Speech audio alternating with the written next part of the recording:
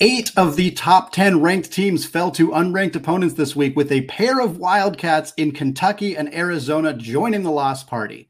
Nobody is safe. You are Locked On College Basketball, part of the Locked On Podcast Network. Your team every day. Folks, welcome into the Locked On College Basketball Podcast, a 5 times per week national college hoop show, part, of course, of the Locked On Podcast Network. Your team every day. We are your co-hosts. I'm Andy Patton. He is Isaac Shade. Today's episode of Locked On College Basketball is brought to you by Jace Medical. Empower yourself when you purchase a Jace case, providing you with a personal supply of 5 antibiotics that treat over 50 infections. Get yours today at jacemedical.com. Isaac, it has been an insane week of college basketball. It started on Tuesday with Purdue and Houston both losing, the top 2 teams in the country losing to unranked teams. It was the 8th time that had ever happened in the same day. The next day we saw Kansas and Tennessee fall. And then as we got into the weekend, Kentucky falls, Arizona falls, Illinois falls. We'll talk about those games, but ultimately the end result of this carnage of college basketball top 25 teams was this: 14 of the top 25 teams in college basketball, according to the AP poll, lost to unranked opponents. They didn't just lose, they lost to unranked opponents. That was, when we take a deep breath, numbers 1, 2, 3, 5, 6, 8, 9, 10, 11, 17, 19, 21, 23, 25. Every one of those teams lost to an unranked team this week. The only 2 teams in the top 11 who did not lose were the Huskies of UConn and the Tar Heels of North Carolina. We thought that maybe things would slow down this weekend after a chaotic week on Tuesday and Wednesday in particular. They instead did not. We'll start here talking about Arizona and Kentucky. We'll get into some of the Big 12 madness with Houston and Oklahoma both losing a pair of games. We'll talk about Illinois losing to Maryland and a few other funny results from the weekend as well. But Isaac, let's start with Arizona and Kentucky, because these 2 teams both had opportunities to potentially move into the top 5 of the AP poll. I don't know for sure if either of them would have had they secured victories over Texas A&M and Washington State, respectively, but they did not. Kentucky falls in overtime to A&M. It was a very chaotic, very high-scoring matchup, a really fun one between those until 2. Overtime. Yeah.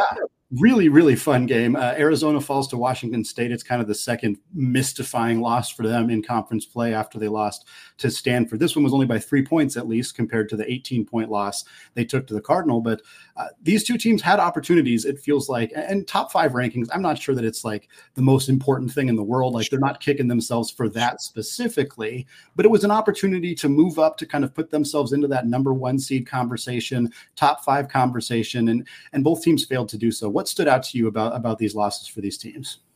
Yeah, it's funny. I think the Kentucky one is more understandable, I think, just because it's at Texas A&M, as you said. And I know that Texas A&M has not done what we all thought they would do this season. Mm-hmm. But this was the good version of Wade Taylor the fourth in this game. I should say the phenomenal version of Wade Taylor the fourth. Tyrese Radford had a great game as well for Texas A&M. And for Kentucky, it was a very good, close back and forth game. Mm-hmm. Man, I thought Rob Dillingham was going to single-handedly spur them to victory. He comes in off the bench. Kentucky's down 3 straight possessions, 3 straight threes, Andy. I was going bonkers in my kitchen because I was laughing at the absurdity. But here's the freshman experience. A couple possessions later, that same guy winds up what should have been Kentucky just holding for the last shot. Mm-hmm. For some reason, decides to try to move the ball around a little bit, gets it to DJ Wagner. Kentucky, has a turnover, and then they have another chance to score and get it to overtime. Mm-hmm. And you and I were talking about this. We don't know if Coach Cal drew it up this way or if Dillingham was just being a freshman, but he chucks up a 3. They're down 2, and there's still 4 seconds left on the clock. Thankfully for the Cats, Reed Shepherd is an absolute dude, and he gets the offensive rebound, calmly and perfectly sinks 2 free throws. And Texas A&M still almost hit a buzzer beater to win in regulation. But then, Andy, for as wild and high scoring as the regulation was, Kentucky only gets 3 points in all of overtime, and Mhm. nothing until Reed Shepherd got a free throw with like 30-something seconds left. Yeah. And I just think, we've talked about the maturity of Kentucky's freshmen, but they are still freshmen. Mhm. You're going to have some of these moments. Yeah, and I mean, the big issue for me is the size for Kentucky. Trey Mitchell had a quality game. He played well. Ugena Onyenso had double-digit rebounds coming off the bench, which was much needed. But Aaron Bradshaw, in particular, you talk about freshmen who aren't always going to make a contribution in every game. I mean, he played 6 minutes. He had 4 fouls in 6 minutes, did not score. And that was a huge factor for Kentucky, was not getting anything out of their starting power forward. And I think they got out-rebounded in this game only by 8, so it wasn't a huge rebounding advantage, but it was a factor for them to not be able to crash the glass as effectively as they wanted to. Bradshaw didn't have any impact on this game. The team as a whole shot under 62% from the free throw line. Like, those are the kind of things that you need to be able to do to get wins. Now, for Kentucky, I'm not overly concerned about this for them long term. Wilmington loss is certainly the more problematic thing on their current resume, but in terms of like it impacting their ability to get in the top 5, again, I'm confident Coach Cal doesn't care about that. I doubt it really matters to Kentucky. It does matter a bit for the SEC standings. Tennessee nearly lost their game against Georgia. That should have. They were down 11 in that game.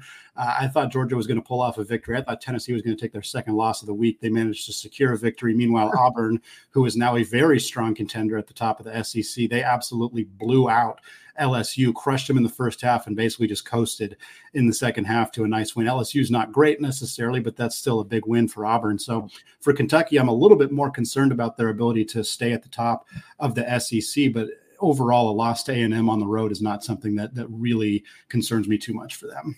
Exactly, which is why I said that game doesn't matter as much. Mm-hmm. But then you look at Arizona losing at Wazoo, and look, Washington State has been fine. They're okay. Yeah, they're okay. Yeah, but Arizona, if they're going to be the team that we think they can and should be, they cannot lose a game like this, Andy. And I know we talk about that freshman experience. Let's talk about the Caleb Love experience. 28 points, 8 boards, 3 assists, only 2 turnovers. You love to see it.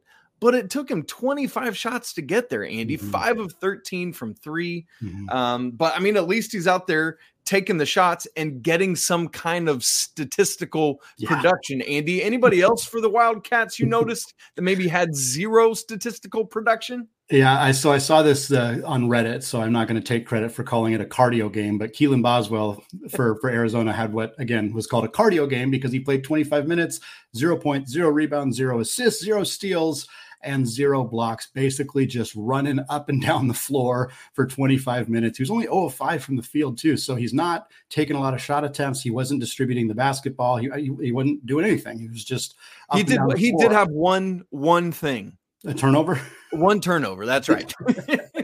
and part of that is playing with Caleb Love. That's part of the experience, as you kind of alluded to. But Boswell has had some inconsistencies throughout the year. And obviously, Arizona has a quality backup guard in Jaden Bradley, and he played 27 minutes in this game. So it's not like Tommy Lloyd was unafraid to play him. But you got to start to figure out how this lineup's going to shake out if you have somebody who's not contributing the way that he wasn't. And even Umar Ballo in this game, I mean, he had 11 and 14, which looks fine in the box score, but he shot 4 of 11 from the field. He was 3 of 7 from the free throw line. Like they have a really, really good starting 5 when all 5 of these players are playing well. But there is some inconsistency issues with Boswell, with Ballo, obviously with Love. That's kind of part of the experience. Pella Larson wasn't great in this game either. And those inconsistencies do make me worried about this team. They're 3-2 in the Pac-12. I'm not really worried about their overall standing in the Pac-12. Oregon's 5-0. Certainly you don't want to see that gap continue to widen, but Arizona is still a better team than Oregon in my mind. And I think that will eventually bear itself out in the standings. But it's hard to not be a little bit concerned about Arizona right now. I mean, these losses to Stanford and Wazoo are not good. They're road losses. They seem to struggle in that environment. And Tommy Lloyd's got to figure out a way to get some more consistency from his starters, or maybe switch things up a little bit and give some more minutes to some of those guys coming off the bench, because these 2 losses stand out pretty significantly, especially when you compare them to the other top 10 teams in the country. That's right. I was pleased to see the 15 bench points from Arizona and all 3 guys that played scoring at least something. You know, I know we've looked at Arizona's bench before this season and been like, y'all ain't getting nothing out of that. So that is encouraging to me. Andy, between these 2 sets of cats that you talked about, overall, which one do you think is in better shape right now?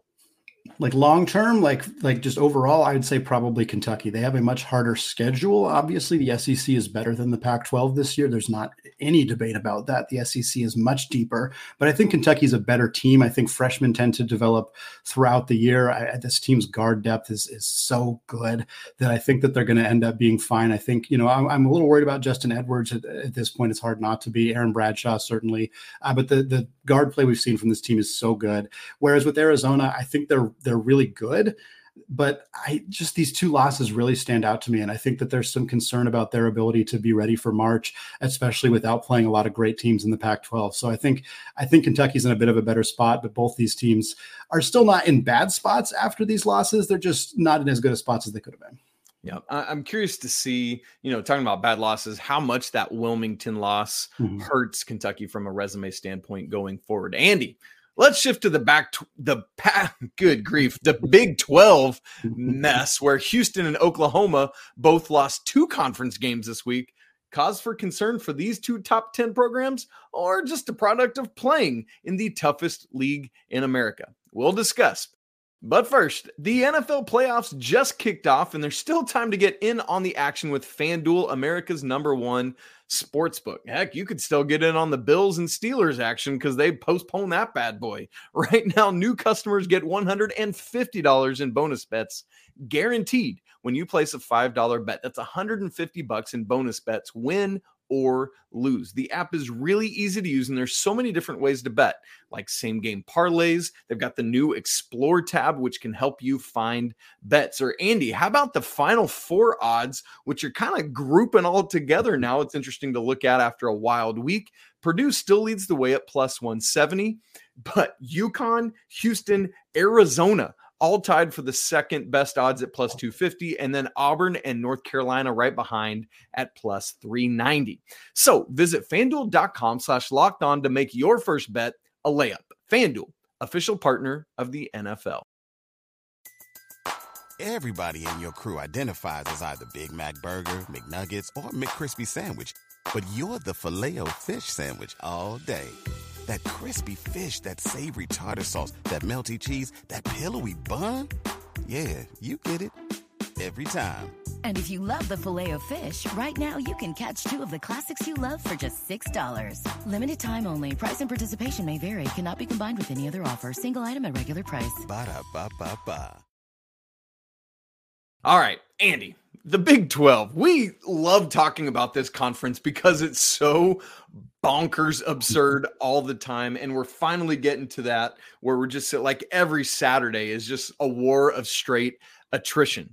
What's interesting is that now, we've kind of seen Houston, Kansas, and Oklahoma be the top 3 teams from like a rankings perspective.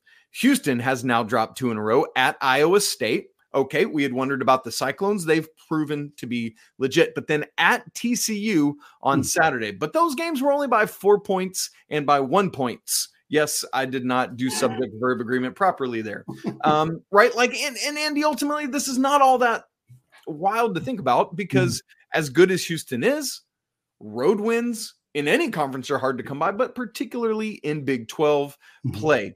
So Andy, let's start there with the Cougars. What do you see that contributed to these back-to-back losses this week?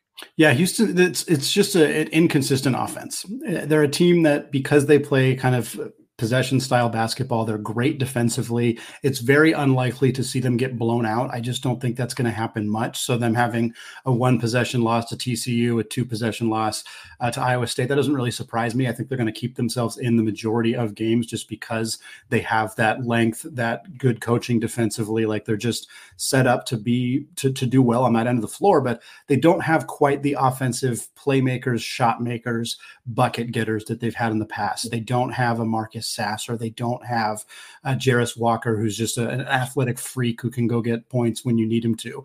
And they brought in LJ Cryer. LJ Cryer was great in the non-conference. He's been great at times in conference play, but he did not do well in either of these 2 games. He was a combined 4 of 23 from the field. He was a combined 2 of 13 from 3 in these 2 contests against Iowa State and TCU, who are both very good defensive teams. It's not like Houston struggling offensively was only on their end. It was, hats off to both the Cyclones and the Horned Frogs for playing good defense and finding ways to slow this team down. But between Cryer shooting 2 of 13 from 3, Jamal Shedd was 2 of 11 from 3, this team's outside shooting just wasn't there. And when you're a team that needs to be hyper efficient offensively in order to win games because you're not going to have as many possessions. Arizona can have a Caleb Love who takes 25 shots a game because they get a whole bunch of possessions every single game because of their style. That doesn't work at Houston. And when these guys aren't shooting threes well, it's a problem for them. And that's what we saw in these 2 games. Like you said, I'm not overly worried about Houston. I don't think that this is some like big gotcha moment of like, oh, they're not ready for the Big 12. Like they lost 2 close games to good teams.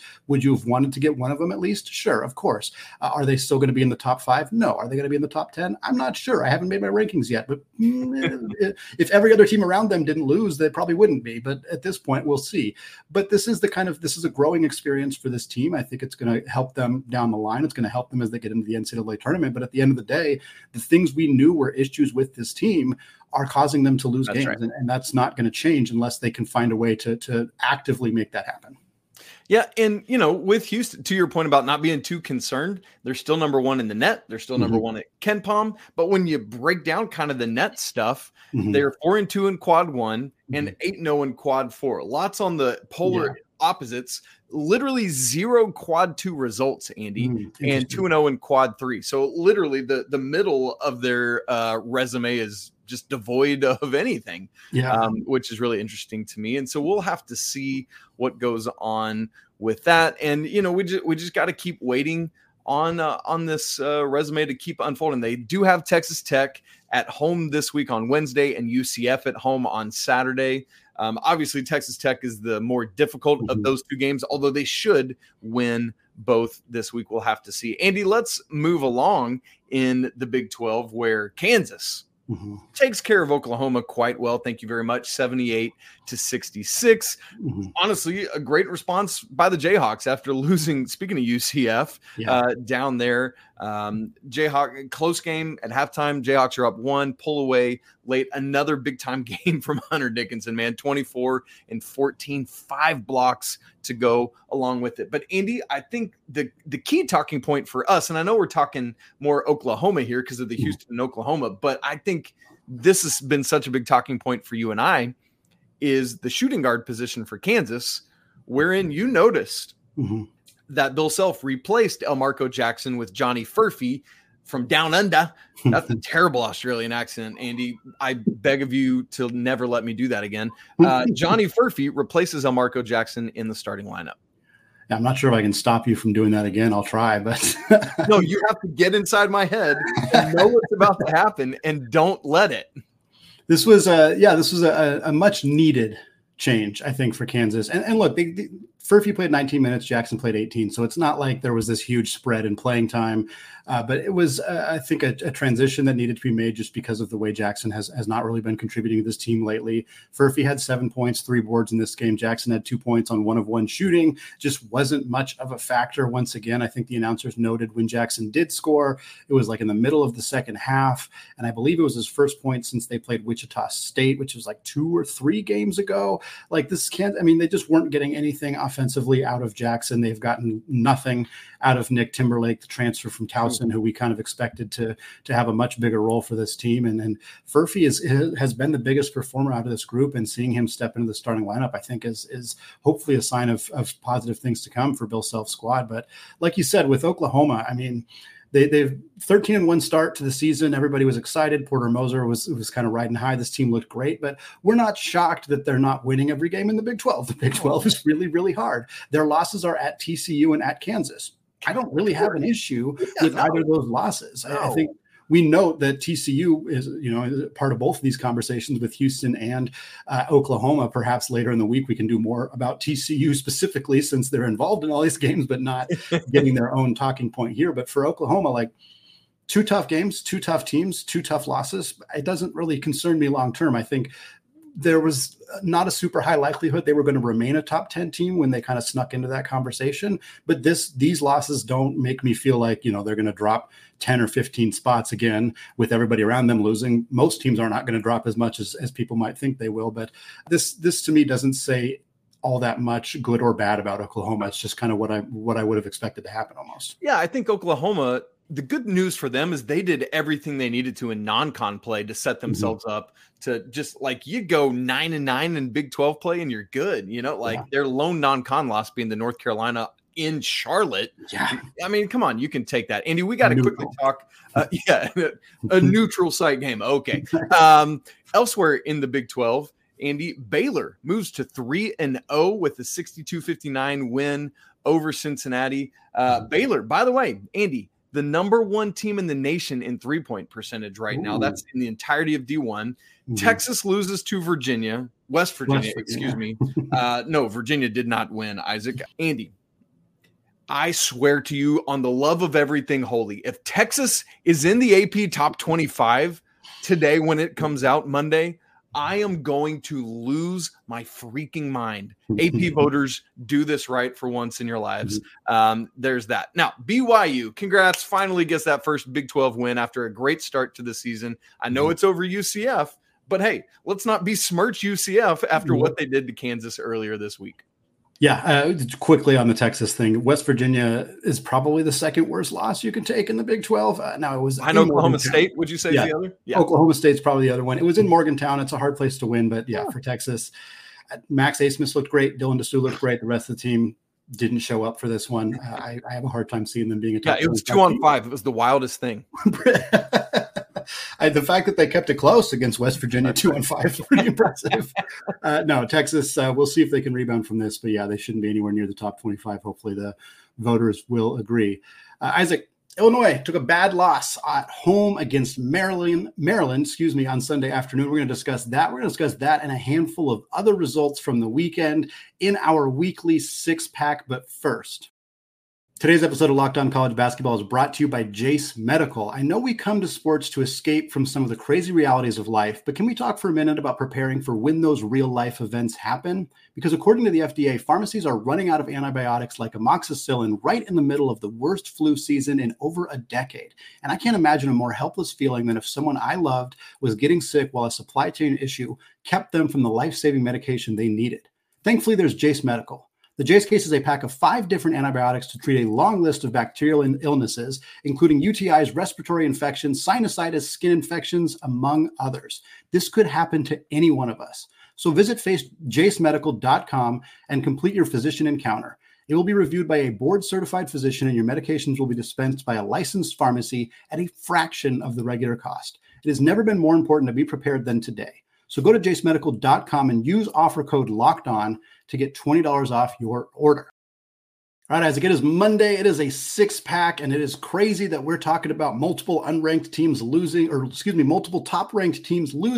to unranked teams in a six-pack, but that is how often it happened over the last couple of days. We'll start with Maryland beating Illinois, taking down the 10th-ranked Illini, 76-67.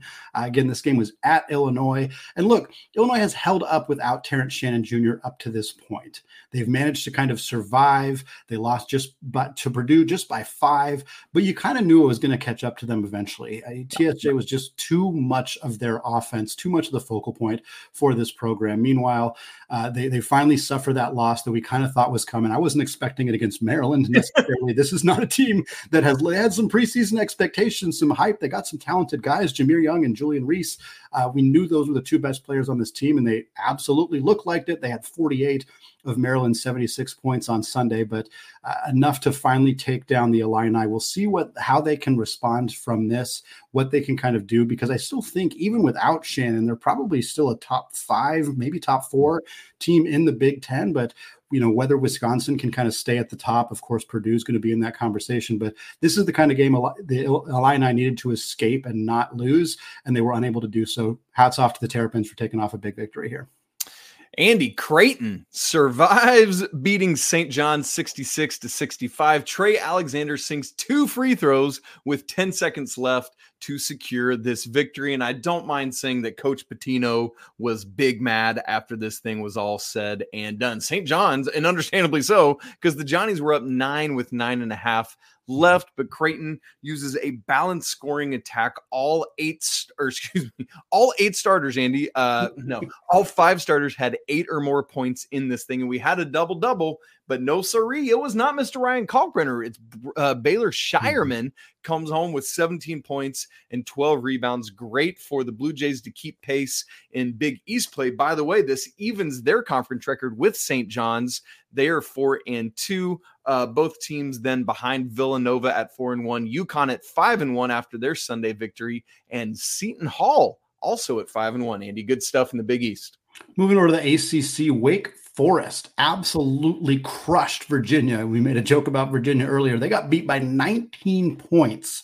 Hunter Salas, 21 points, 9 rebounds for Wake Forest. He has continued to be a menace for this team, looking like another ACC Player of the Year candidate. Steve Forbes loves getting his transfer guards and bringing them in and having this kind of success for Virginia. Again, a team that when they lose badly. This has happened to them multiple times. They have 5 losses. One of them is neutral. 4 of them are on the road. The margins of victories for the opposing teams in these losses for Virginia, 24, 23, 22, 16, and 19. My goodness, Tony Bennett's team has been getting worked in a handful of their games. They're 9-0 at home, taking care of business when they need to at home, but they're 0-4 on the road. And this is a team that's further and further away from being in that NCAA tournament conversation. Meanwhile, Wake Forest is now 4-1, second in the ACC, a tie with a handful of kind of unique teams. Duke, you'd expect to be there. NC State, okay, that's not surprising. Florida State, also in the conversation. Not exactly who you'd expect, but Wake Forest putting themselves in a position to be a quality at-large team with the way they've been playing as of late. Andy, let's move to the Pac-12, where Colorado beats USC 68-58 in a battle of 2 teams who are not doing this season what we wanted them to do, albeit for Colorado, a lot of it has been injury concerns of late. Andy, we haven't talked about Isaiah Collier being out for USC. It's 4 to 6 weeks. Have we seen the last of him in a Trojan uniform? I don't know, and I hope not. Colorado was down in this game 37-24 at the half. Andy, that is kind of hard to believe here, but true. Comes back and outscores USC 44-21 in the second half. This is the second game for Colorado having both Cody Williams and Tristan Da Silva back. But despite that, they had lost at Cal midweek, so kind of trying to figure out who they are again. But here we go. We just talked about some nice balanced scoring a second ago. Well, we get that for Colorado as well. The starters getting 9, 12, 12, 13, and 15. But Andy, here's what's interesting. Leading the way was not Cody Williams, not Tristan Da Silva or Eddie Lampkin or KJ Simpson, but Javon Hadley. Great stuff from Colorado. If he can keep doing that, that's a great starting 5 for Tad Boyle's team. Moving over to the Mountain West to close out the show with a pair of games from one of the more exciting conferences in college basketball, New Mexico. The Pit is a tough place to play, and San Diego State found that out the hard way. They got destroyed by New Mexico, 88-70, a huge win for the Lobos, who'd kind of been there's the top 5 in the Mountain West, and they had been kind of the distant 5th team, and now they've kind of pushed themselves back further into that conversation with an 18-point win here. And look, here's the deal. San Diego State was up 12 with 5 minutes left in the first half. They were up 35-23.